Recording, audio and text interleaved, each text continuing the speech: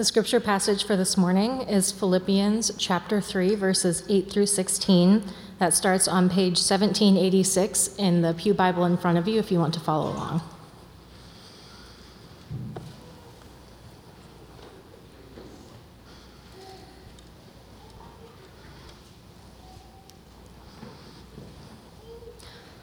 What is more, I consider everything a loss because of the surpassing worth of knowing Christ Jesus my Lord, for whose sake I have lost all things. I consider them garbage, that I may gain Christ and be found in him, not having a righteousness of my own that comes from the law, but that which is through faith in Christ, the righteousness that comes from God on the basis of faith. I want to know Christ, yes, to know the power of his resurrection and participation in his sufferings, becoming like him in his death, and so somehow attaining to the resurrection from the dead. Not that I have already obtained all this or have already arrived at my goal, but I press on to take hold of that for which Christ Jesus took hold of me. Brothers and sisters, I do not consider myself yet to have taken hold of it. But one thing I do, forgetting what is behind and straining toward what is ahead, I press on toward the goal to win the prize for which God has called me heavenward in Christ Jesus. All of us, then, who are mature should take such a view of things. And if on some point you think differently, that too God will make clear to you. Only let us live up to what we have already attained.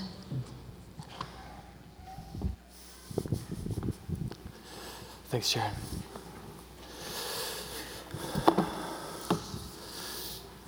Hey, everyone.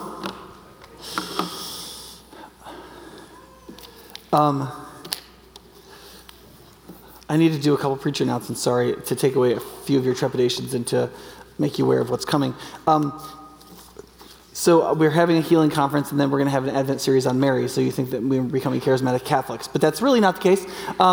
The healing conference is not going to be focused on praying for people to receive miraculous healing. It's going to be focused on healing in the broadest possible sense. The gospel is itself a healing.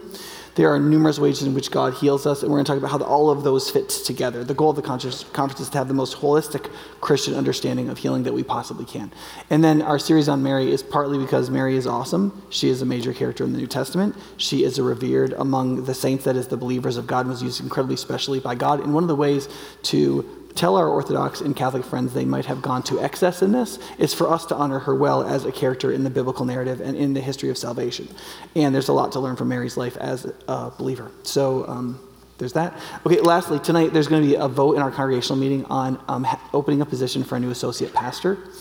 That's not the same thing as voting to bring in a candidate to be the associate pastor. Those are two separate things in our bylaws. So tonight what we'll vote on is, should we open a new position for an associate pastor? And then when we find such a candidate, then we will have another congregational meeting in which we'll vote on a particular candidate. Does that make sense? Okay, great. So just so you know what arguments to bring tonight. All right, but we'll be so just full of pie, probably we won't even get any conversation because everybody will be asleep, you know what I'm saying? All right. All right, let's try to dive in here. One of the things I really don't like about myself, that's true about me and every human I know, is that for some reason assurance is demotivating. Have you noticed that? That like when people have things, instead of those things motivating them, it tends to demotivate them. So when I was in school, coaches used to tell me if the most talented players worked as hard as the 70 percentile players, I'd win championships. Like the highest, most talented players are the least motivated to improve upon their skills such that they can be truly great, right? This is sometimes true in romance, right? Like early on, before you have the person, right? There's a lot of romance. You're caught up in the work of winning her or him. And then it just feels kind of like you get interested in other things, you know, and people are like, you know, there used to be such a spark and now it just doesn't happen, you know? And, or like, this is true of people who serve us, right? Like, I get more credit in my household for my sporadic cleaning of the kitchen than my wife's daily doing of the laundry. Why is that? Right? Because it's hard when somebody serves you very regularly Right? That's why we have to literally have a day for Mother's Day, right? It's not just to spend money on flowers and going out to eat so you can wait 2 hours just to have dinner, but it's about the fact that we forget the people who serve us the most regularly, the most consistently for some reason, right? This is true of children of privilege too, middle class and upper class kids. I can't tell you how many parents I've talked to over the years where they're like, my kid has everything, has always had everything. There's been neither want and there's been the present of luxury, and it seems to have totally demotivated my kid and sent them into an existential personal crisis. Do you realize it's mostly in the West where people are wealthy and have plenty of health care that we have the highest suicide rates? Right? There's something about assurances that are demotivating for us as human beings for some reason rather than motivating. Worldly assurances, or purportedly spiritual assurances believed in the wrong way, tend to demotivate human beings, and that's really concerning for creatures that are only concerned about things that are concerning, right? And sometimes we think, well, maybe if we believe in something, that'll change everything, right? But the reality is that believing in something like either a religion or an ideology, it doesn't in and of itself change it. Sometimes it makes it worse. In fact, usually it'll either make it better or make it worse. It usually makes it worse. Because when you believe in an ideology or a big view of things to try to make it work, what that'll usually do is a couple of things. One is sometimes it'll lead, what it does for most people in most areas, it leads them to what's called nominalism, which is basically to be something in name only. So I believe in something to give my life meaning and order, but then I'm really just that thing in name only, and then I do all the other stuff I normally would have done. So I take a little bit of emotional comfort from this thing I believe in, but I basically do what I want, right? The opposite of that is zealotry. Taking this thing you believe in and making it abstract rather than personal to the human beings around you in relationship to love and true interpersonal morality, but you abstract it, right, and you depersonalize it and objectify it, and then you fight for it to the death, right? Dang it, the new carpet in here is going to be orange. Because that's what happens when you mix Jesus' blood with the white of his purity with the something of something else, right? Or things that really do sound like doctrines, or our political ideologies, or our faith in our alma mater or football team, or whatever it is that you really believe in. Right? Hard work will function in a pinch. Right? The third thing it can produce when we believe in something, especially if it's true and good, and especially if it's the truth and the good in the Christ given by God, is that it can produce piety, which is a deep ordering affection towards the good that really guides you into something beautiful and to deal with all the problems that you're going to face, and also to take the goods in your life and to find them motivating, to see the assurances that have been given to you by God as something that can spur you on to press into what is good rather than that which demotivates you into not worrying about that so you can really pursue other things. And so one of the questions we have to face as Christians is how do we avoid nominalism and zealotry and pursue piety? And you might think, well, Nick, isn't the answer to become a Christian? And the answer is yes and no. Because, only in the church could we possibly say, well, certainly, Nick, Christianity hasn't produced any nominalism or zealotry in the history of the world. Right? The fact is that nominalism and zealotry are human phenomena. They exist everywhere where there's human beings and any kind of ideology at all, whether religious or otherwise. There will always be zealotry and nominalism in the Republican Party. Right? There will always be zealotry and nominalism in the Democratic Party. There will always be zealotry and nominalism in trade unions and in entrepreneurship groups and in PTA meetings and in everything, faculty lounges and families, right? Now, in some ways you might think, okay, Nick, nominalism and zealotry are total opposites, right? And they're yes on one vector. In terms of how intensely you believe in the thing and fight for it, they're opposites. Nominalists will not fight for it. It's a name only, man, right? So they are opposites in terms of passion. Zealotry is closer to piety and passion, right? But what Scripture teaches is that zealotry and nominalism are actually very similar. They're very similar actually in their dishonesty. Both of them are evasions. They're evasions from actually facing the truth being personally and experientially in the presence of God, allowing your soul to be seen, judged, formed, remade, and going through the horrifically painful process and embarrassment of repentance and recognition of weakness and facing the truth and choosing the right and having the courage to speak the truth to others when they want you to be complicit in a lie, and all of the difficulty of living your life before the gaze of God honestly, even with all of his affirmations and assurances. It's still terrifying, and most humans will do anything to avoid it, and either zealotry or nominalism will do if they will help us maintain the fundamental dishonesty of what Scripture calls the flesh. And so this whole passage in Philippians 3 is about how, as Christian believers, we can not be believers in the ideology or religion of Christianity who really aren't pious. Like the language in here, Paul says, all these things Jesus has done for me, they make me want to press in more. I want to experience it more. I want to be with Jesus more. Everything that's happened to me, it doesn't make me lazy, and it doesn't make me want to kill other people. It makes me want Jesus and to learn the life of love and to walk in his suffering and then somehow to attain the resurrection from the dead. And he's like, that is Christian maturity. Right? The word, it says attain my goal in the New NIV. That used to be translated perfection because that's actually a more literal translation of the word. The word mature is also the same word. In Greek, it's usually translated perfect, mature, or complete. He says, I don't say I've already been made perfect. But he says, I press on to take hold of Jesus. And he says, you guys, all of us who are perfect, that is truly mature, should look at Christian faith this way. As essentially a relational assurance of the meaningfulness of the pursuit. Now,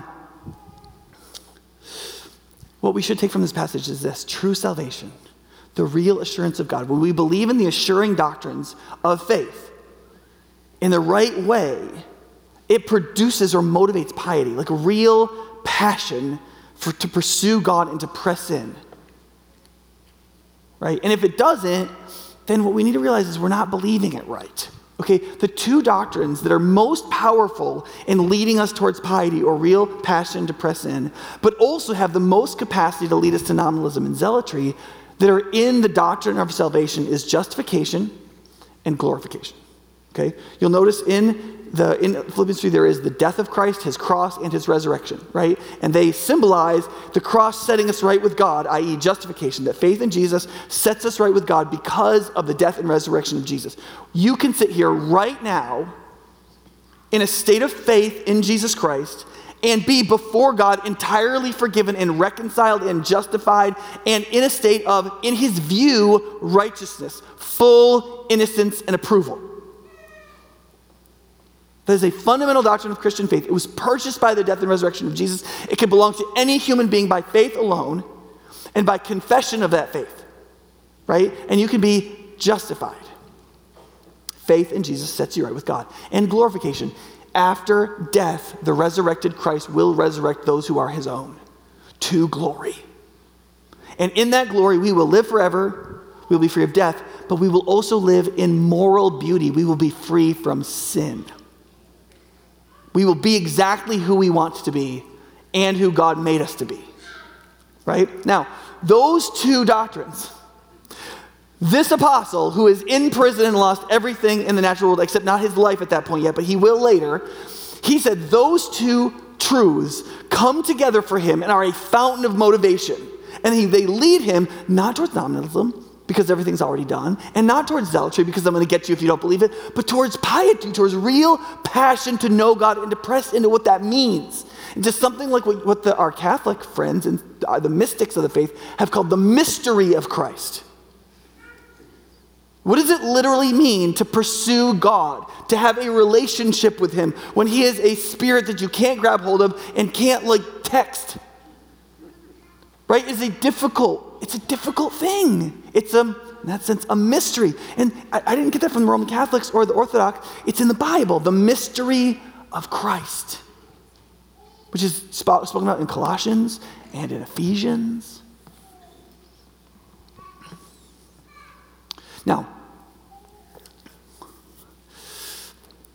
if worldly assurances demotivate piety, we need to recognize, well, let me find out where I am here. I think that, okay, so here's how this is going to work, you guys, because I think Haley took the one off of this. I'm going to have 2 points, and my second point is going to have 3 points, and they say in preaching school, you're never supposed to do that. All right? I'm going to tell you right now. So Haley saved me by taking the numbers off the first points, so you don't realize that, because she's a sweet person, okay? But I think this is my first point, okay? So worldly assurance demotivates piety. Okay, you need to understand that. If you believe in a worldly, that is a assurance that is not rooted in God, what he has spoken and shown about himself, what he's done in the resurrection of Jesus Christ, and how that integrates with his union with us through the presence of the Holy Spirit, right? If it's not rooted in the fullness of that, it will ultimately be somehow disconnected from God's greater purpose, and it will be what you might call a worldly assurance. What that means is a worldly assurance is an assurance you can believe in and still pursue the world on the basis of the flesh. Okay, the flesh in the Bible is the drives of our passions and desires that are not rooted in and clarified in what it means to bear the image of God in salvation, ordered towards Jesus, right? So all of our desires that lead to sin, things that produce temptation, the stuff that's not the way it's supposed to be inside of us, but that like it wants and desires, its sensuality and its sensibility wants to go in a direction that doesn't honor the Lord. And it can find that in the part of our culture that is not ordered to Jesus, which the Bible calls the world. So a worldly assurance can be a religious assurance. It can even be a Christian assurance that we believe in a certain kind of way that still allows us to pursue the world on the basis of the flesh. You can come to church every week. You can believe in Jesus. You can even read your Bible regularly. You can have a pretty meaningful spiritual life. And you can think that you have piety. You really believe. But if in the way you believe, you are free to pursue the world on the basis of the flesh, you're nominal. You don't believe. Because when you believe in the Christ and you're drawn into the presence of God and you are one with Jesus and you're pursuing him and you want to know the righteousness that you've received, you can't do that anymore. It leads to repentance and faith. And so whenever we believe in an assurance that allows us to pursue the world on the basis of the flesh, we're nominal, or we may evolve into zealotry. Notice the way Paul says it here. He says, and this is from the passage that Devin read last week. He says, I've often told you before now, and say it again even with tears, many live as enemies of the cross of Christ. Their destiny is destruction, their God is their stomach, and their glory is their shame. Their mind is on earthly things. Okay, earthly things there is the New Testament concept of worldliness. And when he says that their God is their stomach, do you see what that means? What he's saying is that they're not actually believing in the God that is, who reorders the soul, heart, and mind towards himself, but instead in the flesh, which is the metonymy of the flesh, what stands for the whole of the flesh in us, he just calls the stomach. That is, whatever we're urged to do from the inside, we just do. I want to eat something, I just go eat something. I want to play video games longer. I just go play video games longer. I want to yell because I'm being attacked. I just yell. Right? He calls it the stomach, right? Like the bowels, where emotion and desire comes from, out of a deeper place that you don't know, but it's not a higher place. Does that make sense? And he said, when we obey that, our God is our stomach, that is the flesh. And our mind is on earthly things. That is, we're thinking in an utterly worldly way. That's why we allow ourselves to pursue the flesh in that matter. Does that make sense? It's kind of like, you know that urge to like pull out your phone like 2,000 times a day? Do you realize that the average person pulls their phone out of their pocket more than 1,000 times a day? Right? Maybe that's a factor of 10 higher. Maybe it's like 200, but it's a lot. It's like, whoa, that's out of hand. It's like they're getting carpal tunnel from pulling their phone out of their pocket. Okay, you know that urge? That just little urge, that tick, it feels like a tick almost. That's the stomach in this context. It's like that, just like you're not even paying attention to the fact that you aren't governing your nervous system, but the most immediate, most subtle urges of your nervous system to just please yourself are governing you. And what that means, you as a human being have shrunk so small that your being is smaller than your smallest neurological urges. Which means you're losing yourself, right? Your technology and food and calories and sugar and alcohol and whatever is becoming yourself. You just feed that tiny self, and the part of you that's like mind, soul, being, the part that bears the image of God, is shrinking to nothing. That's damnation. That's what leads to damnation. You no longer have the capacity to be a human being. And it's not stolen from us like somebody comes into your house and takes your refrigerator, right? It's taken from us by giving away a little bit at a time. By exhaling out a little liquid but never drinking any water until you dehydrate to death. That's what it's like. Where's my clicker? Do you know what pocket it's in? I think it's in this one. Okay. And so when Paul says this in the following verses from our passage today, he's not just referring to people like Greco-Romans. He's saying people who we think of as Christians. That's why he's saying, look, pay attention to my life and Timothy's life and Epaphras' life. These people that are like honored elders among you who are believers of true piety, because you can't just pay attention to everyone, because even some of your leaders really aren't believers. Like their God is their stomach and their glory is in their shame and their mind is on earthly things. Okay, we gotta keep moving. How does this happen? I've already said like 9 times, but I'm gonna say it again because this is really important, okay? There's a way of believing that frees you from pursuing the flesh in the world, and there's a kind that frees you from the pursuit of them. Right? There's one way of believing in Jesus that takes care of your fear of death and takes care of your sense of justification so that you can really focus on your career and getting money and doing what you want. And there's a way of believing in Jesus that frees you from the flesh and the world so that you can press into Christ. Which may mean that you work harder in your career, but that's not the purpose of it. Or certainly not the depth of it, right? Because what happens is both of these doctrines, justification and glorification, end up being misused, right? You see, sometimes people believe that the misuse of doctrine is heresy. That if I say, Jesus didn't die for your sins freely out of grace, you have to work for your salvation. You have to work really, really hard. And if you work hard enough, Jesus will cover the rest of the balance with his graciousness because he died for your sins, and he can take from that store of grace and give you a little bit of it if you really need it, right? That's heresy. That's just wrong. That's the opposite of what Scripture says. And you could be like, okay, that's what happens when doctrine goes wrong. No. Yes, heresy is bad. Heresy is definitely bad. Where it exists, we're going to need to refute it. However, the flesh is way more subtle than that. So is the devil, and so is the world. It says, you keep your belief, we're just going to castrate it. So it has no fertility in your life. It can't actually do anything, and it will die out in this generation. That's how it works. And so what happens is justification gets misused to be the thing where Jesus died for my moral reconciliation with God, therefore my moral growth is irrelevant to my spirituality. My moral obligation is affirming doctrine and maybe legalism. Right? So that's where you get churches where everybody's mean to each other, but they will, like, if you don't read their version of the Bible, or if you don't talk about salvation in this way, or if you say that people should pursue holiness, or if they should, like, whatever you say, or like you've got to speak in tongues to be really filled with the Spirit, like they will fight to the death. They will split a church and organize a whole nother church for that doctrine, right? And no kid wants to go to church when they're an adult who grew up there. You understand? And it's because people think, well, Jesus performed perfectly for me morally. And so what I just have to tell people.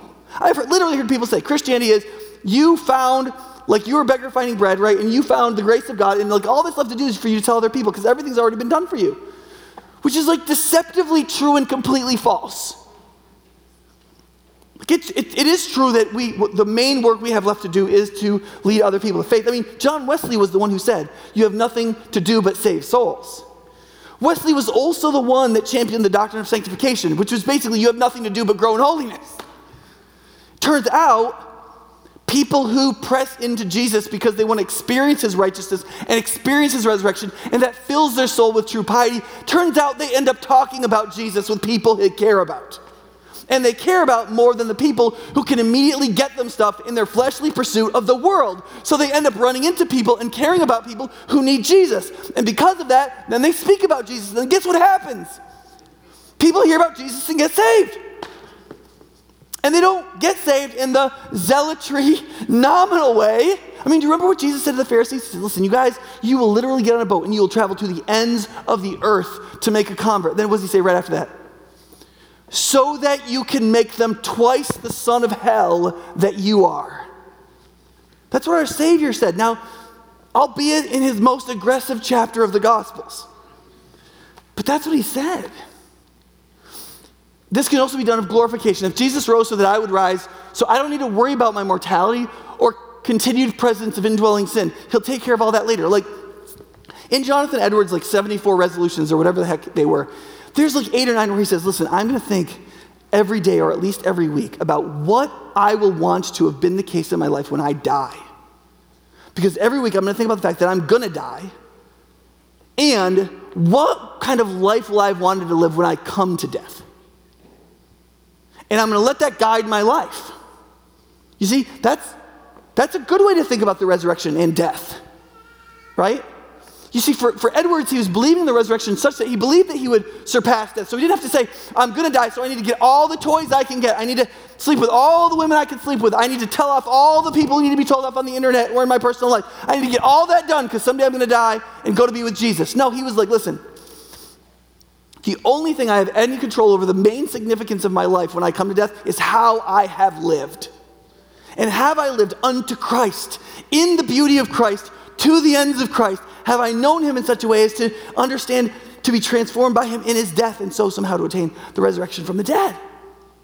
See, Edwards saw it as fundamentally creating significance for his present life. Some people are like, listen, I have all these sins. Yeah, they're probably bad. They're not really ruining my life. I don't think that they're that big a deal. I certainly don't want to be one of those people who take religion too seriously. And I don't want to constantly be beating up on myself because I just don't think that's very productive. And I know, listen, when I die and I rise from the dead in glorification, God's going to take away all of my sin. And he's going to take away all of my inclinations, and I will be morally perfected. So whatever doesn't get done between now and then will be inconsequential in that. Like, who wants to gut the house? Who wants to redo a house to put it on the market when you know the buyer's going to gut it? Who wants to do that work? Right? And listen, a lot of us feel that way about sanctification, growth, and holiness. We think, look, God's going to totally remake us nearly from scratch in the resurrection. So if I never get over any of this stuff, it's okay. Which is true and false. You see, this is another one of those situations where you have to hold 2 thoughts in our head at the same time. I know it's difficult. It's almost like juggling. Right? But is it okay if you never get over some of these faults? Yes, actually. There are some brokennesses that will sometimes motivate strongly us not acting in true holiness that we will not actually heal in this life. We might make progress, we may grow, we will, if we're believers, fight it all the way, but we may not overcome them. I think a good example of that is physiologically rooted mental illness. If you're sitting here and you're taking your schizophrenia medicine, good for you, and you're like, Nick, I'm like, yes. There are some things literally that won't be healed. And for some of us, it's trauma and trauma-based insecurities and stuff that we've tried to heal, we're trying to grow, but we know some of our snappiness and some of this and some of our spending money on that when I shouldn't have is rooted in these major wounds that we just don't know how to heal. Well, are you going to go to hell if you don't heal that tomorrow? Is that why we need the healing conference? No. But did somebody pursuing Jesus, the healer, the doctor who has come for anybody who admits that they're sick, will we continually come to him for whatever healing we can find, whatever strength that we can pursue, whatever story he takes us through, and however he changes or mediates or integrates the things that have hurt us and the problems that we do have? And the answer is yes. We will always be traveling with Jesus in and with our sins and wounds, seeking whatever grace we can receive in the presence, whatever triumph over it we might see in this life, always. Because we want in that somehow to find the resurrection from the dead. Remember, he says it's in the transformational dying that somehow I will be surprised to find myself raised from the dead. Okay, gotta keep moving. The false believing of the greatest doctrines of Christian faith that are the greatest works of Jesus Christ is the reason why our faith, especially in the last 200 years, was so sternly and aggressively critiqued by both secular and Christian critics.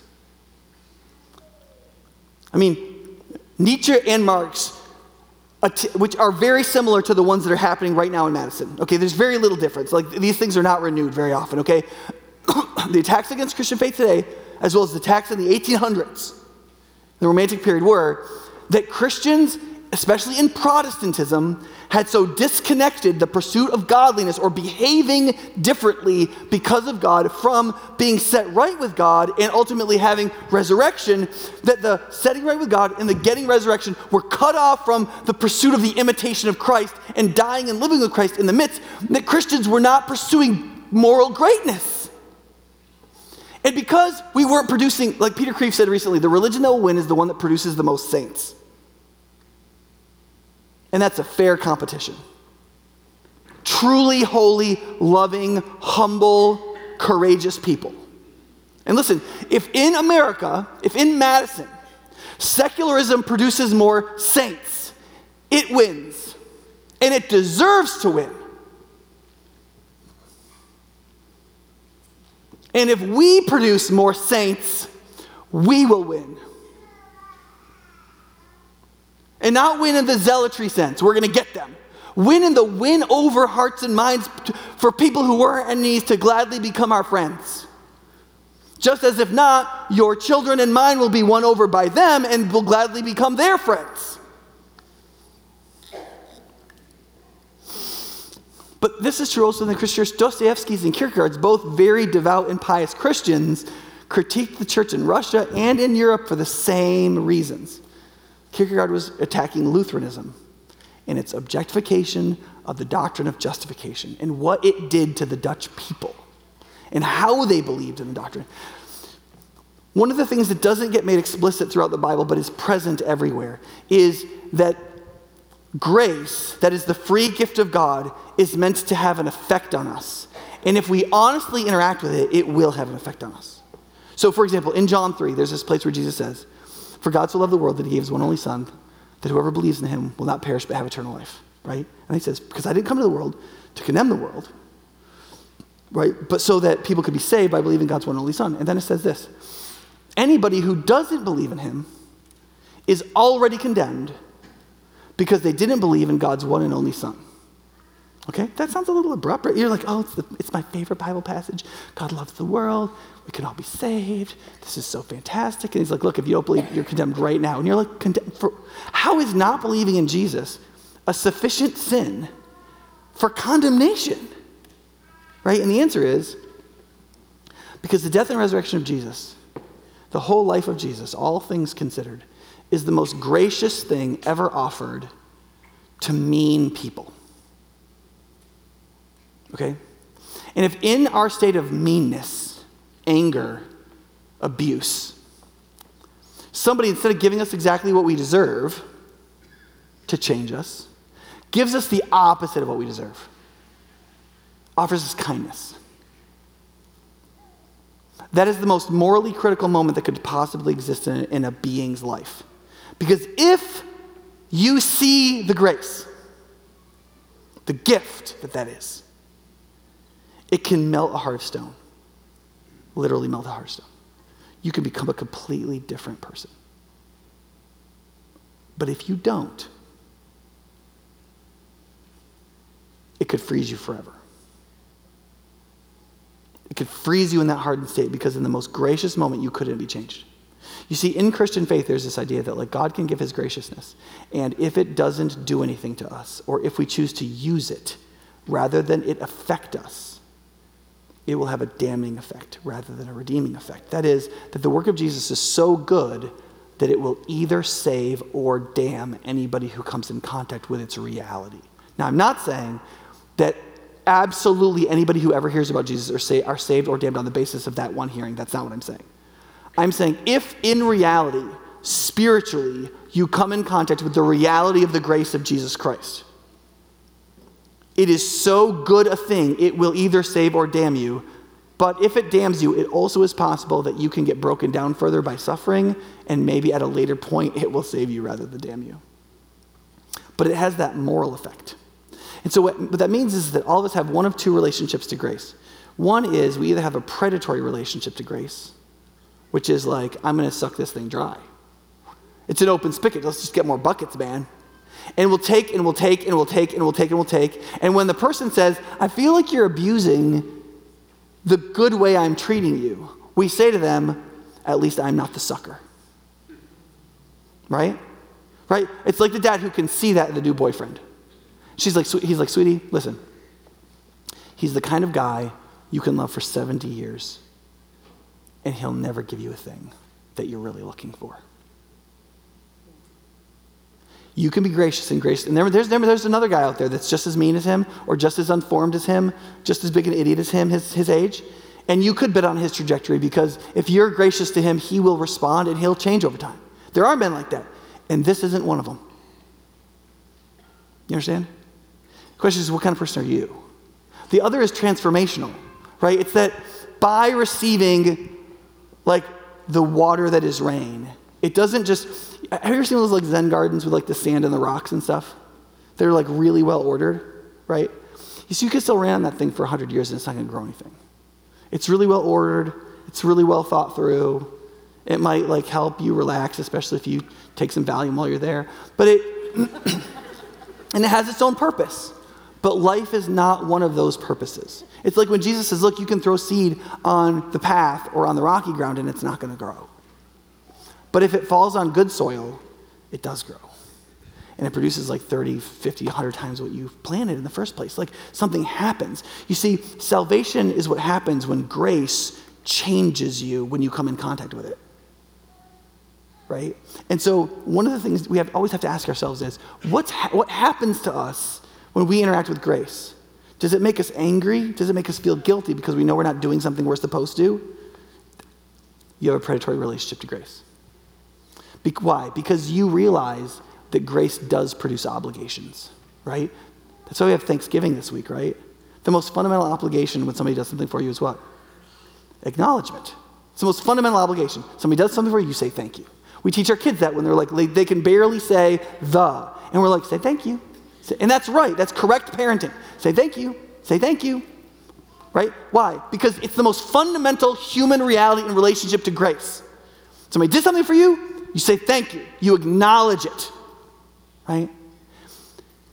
And so what happens when we receive grace and we get annoyed by it, it's because we realize that all grace produces is an obligation to us and we don't want to give back that obligation freely. That's why some people who don't really love their significant other get so angry when they make ovations of care towards them. And they punish them for it emotionally.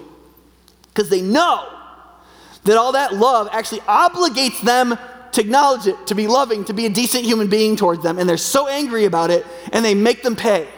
Even when 3 days later in a fight, he said, why don't you ever love me? Why don't you ever put something nice on? Why don't you ever like snuggle up to me when we're watching something and actually touch me? But when she actually does it, he says something snide. Why? Because he wants to obligate her, but he doesn't want to be obligated himself because grace is obligating.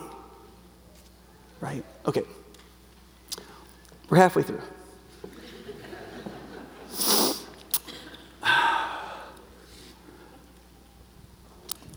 Gospel assurance, when we believe these things biblically, they are incredibly empowering towards piety. Right? The apostle says twice, he says, not already, but I press on. Right? He says, I haven't already obtained it all. I haven't already been made perfect, but I press on. I haven't taken hold of it, but I'm pressing in to take hold of it. I'm straining towards it. I'm pressing towards the goal to win the prize. Do you see that language? That pressing on, pressing in language. Okay? Now, some people will say, what that means is we should all sing for like an hour and 72 minutes, turn the lights down as low as possible, close our eyes, and wait to hear God's voice in our heart, because that's what it means to be close to Jesus and to hear Jesus and to be with Jesus and to seek Jesus. To like hear God's voice in our hearts. And that's what it means. Now listen, I'm not saying that isn't anything of what it means. But it's not what Paul means here. What Paul means here is losing everything that he owns, getting thrown in jail, loving people who are doing things for the wrong reasons, telling people the truth, talking to soldiers in the household of the people who might later cut off his head. And being with Jesus in all of these circumstances he can't control. Only what he does he can control, only what he feels. And he's interacting with these in this like strange mystery of Christ being with him, but seeming like he's nowhere.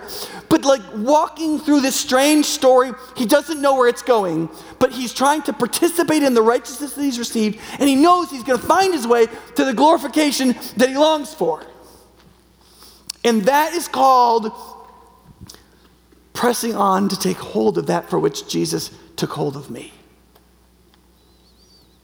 And it's not inherently mystical. Now, maybe you're mystically gifted. Maybe you literally do hear God's voice in your heart when you pray. Maybe when we have worship nights, God gives you like prophetic words, or like you have intuitional things into certain. That's fantastic. And there are spiritual gifts talked about in the Bible that affirm those things. But that is not what the apostle means when he says to press in to know Christ. It's much grittier, bloodier, harder, embarrassing, and in need of courage than that. Right? I want to give you 3 salves against the infections of nominalism and the other thing I said, zealotry. That's it, right? The first is that salvation is all one thing. So there's this thing that theologians have come up with called the order of salvation. If you want to say it in Latin, it's the Ordo Salutis. The Reformed people always say it that way. And it's basically like, here's the order of things God does to save us. So he chooses us from eternity past, and then he calls us and like draws us to himself with conviction. And then he gives us new life and regeneration. And then we become converted, and then we receive justification, and then we're adopted as his children, and then we're sanctified and made holy, and then ultimately we're glorified in heaven. And this is the order by which God does things, right? Like if you want a better produced one, there's a sexy one from somebody's blog, right? Now, here's the thing about this. It's helpful. It's helpful. These are the things God does. It's helpful, okay? Here's the problem. It makes you feel like you could talk about these separately. Well, this is election, and then, then I believed. I was convicted, and then I believed, and actually these are all reformed, so you get regenerate before you believe. That's Calvinism, okay? That's not necessarily, this order is disputed right here, okay? But let's just say some people believe that you're called, and then you believe, and then you experience regeneration at the same moment where you're justified and adopted. So let's not get too technical here, but the point is that there's this sense where you could talk about your regeneration without talking about your sanctification. It's like you could separate them out. You can't. They're literally all the same thing at the same time. It's everything all the time, all at once. In Christian salvation, everything is happening and connected to everything else all at the same time. Right? And our culture is really good at a la carting everything, right? That's why we can have so much infertile sex, for example, right? It's like they're not even related. Bonding and pleasure and making humans, they're completely unrelated. They're not completely unrelated. They're completely related. Right? It's like saying, well, we're going to get married because we wanted to have joint bank accounts because it'll be easier that way. That's really all we're doing. You're like, no, marriage is this capacious thing. It's everything all at once all the time. You can't separate the one thing from the other. They're all the same thing. And if you don't, you'd have to reinvent it.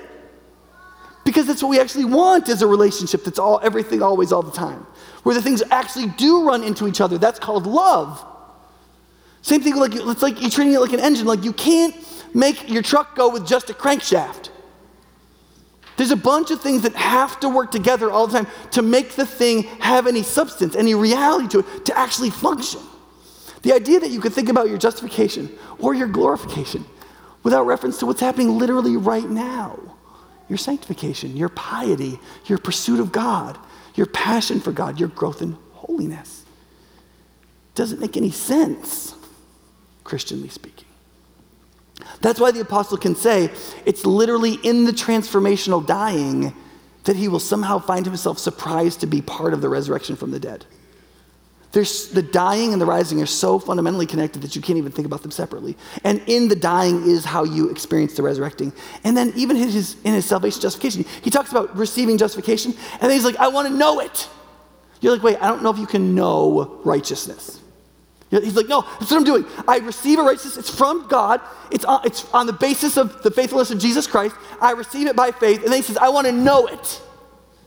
Meaning, he wants to interact with and live in a relationship to the thing that's declared over him because that's what it's for, right? Which is the second thing, which is union with Christ is experiential and relational. Union with Jesus, it's not like you can't abstract it. You can't be like, well, this is the order of salvation and this is the thing we did then. No, it's like you're literally doing it. You're acting in and with the righteousness that is from Christ right now. You are right now experiencing the life, death, and resurrection of Jesus in the present. Paul says, I want to experience the power of his resurrection, and he's not talking about being raised from the dead at that point. Why? Because it says in Ephesians that the power to call you and elect you and draw you and save you and justify you and adopt you are all the same power that raised Jesus Christ from the dead. It's all the same power, the power of the Holy Spirit himself. This idea that like they go a la carte or that they're not experiential, they're fundamentally experiential. You're doing them, right? And people understand that now. Like people have moved in that direction. I was watching one of the silly Disney series recently with like it was Ms. Marvel, right? It's kind of a cool thing because she's like this Muslim hero, right? But anyway, like she's talking to her imam and she's like, how do you know if I'm a good? She's by veiled saying, how do I know if I'm a good person? And the imam says, Kamala, good isn't something you are; it's something you do, which is like true and false, right?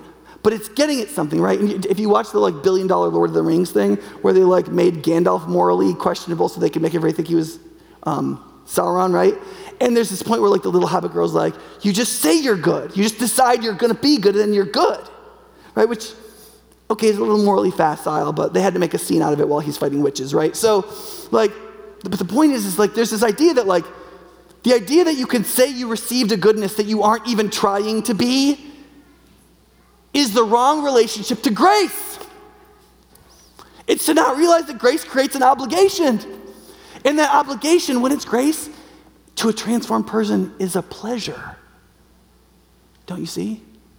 Like if you love your wife and your wife does something for you, you're obligated to say thank you. But you get to take the pleasure to acknowledge her by saying thank you. You have children, you have the obligation to raise them and to love them. And you get to raise them and love them. The great thing about grace is not that it doesn't create obligations. That's called cheap or damning grace. The beautiful thing about grace is every obligation that it creates is a pleasure to a transformed person. To a person who receives the goodness of God. Every grace-induced obligation is good, is a pleasure, is a privilege, but not if we believe in such a way so that we can keep the flesh and pursue the world. Now, every grace-induced obligation is a personal attack that we're resentful about, and we're angry that God would tell us to do it. He's clearly trying to get in the way of our happiness. You see, friends, you can believe in Jesus. You can say you believe in Jesus. You can get baptized. You can do a lot of Christian things. You can come and eat yourself sick on pie tonight. You can give to the church. You can do all those things, but listen to me. If you don't believe in Jesus so as to be changed by grace, you're going to be a nominalist or a zealot. You're never going to be pious. You're never going to have a heart to press in. You're never going to have the grace to receive the beauties in your life. You're never going to be able to be the thing for which Christ took hold of you. But the pursuit of that is not to try harder and to like white knuckle your anger and to find a new way to really believe and have the world. It's renunciation. You have to let the world go. You have to let it go, truly. And you have to put the flesh to death. And you have to do that by faith. It's not winning. It's not like this. It's a spiritual exertion, but it's not a work. The Bible calls it faith. And for some of you, you need to believe in some ways for the first time in Jesus this way. For some of you, you just need to renew it. You need some antibiotic ointment on something that's festering where the world and the flesh is creeping back in. For some of us, you just need to thank God and rejoice. And reaffirm that you love the obligations of grace. We'll give you a few minutes to do that as we sing. Lord, we thank you for this passage and the way it's meant to confront us beautifully and boldly. We thank you that the apostle said it in such a way that if we're willing to respond in grace, it seems like a great pleasure rather than a great obligation. We pray that, Holy Spirit, you would come now and you would put in us the great desire to know the knowledge of Christ our Lord, that we would, and the desire to know Christ, and to count everything in this world, to count it or consider it like garbage or rubbish in terms of its holding power on us, so that you can even allow us to handle the things of this world, like it says in 1 Corinthians, as though they were not for us to keep. So we would have a use of them, but a resignation towards them that is truly holy, that is truly life-giving, that's truly good. We pray that you'd help us to find that place. Help us to never be caught in nominalism or in zealotry, but to really find the piety that comes from the assurance that only you give. We pray in Jesus' name. Amen.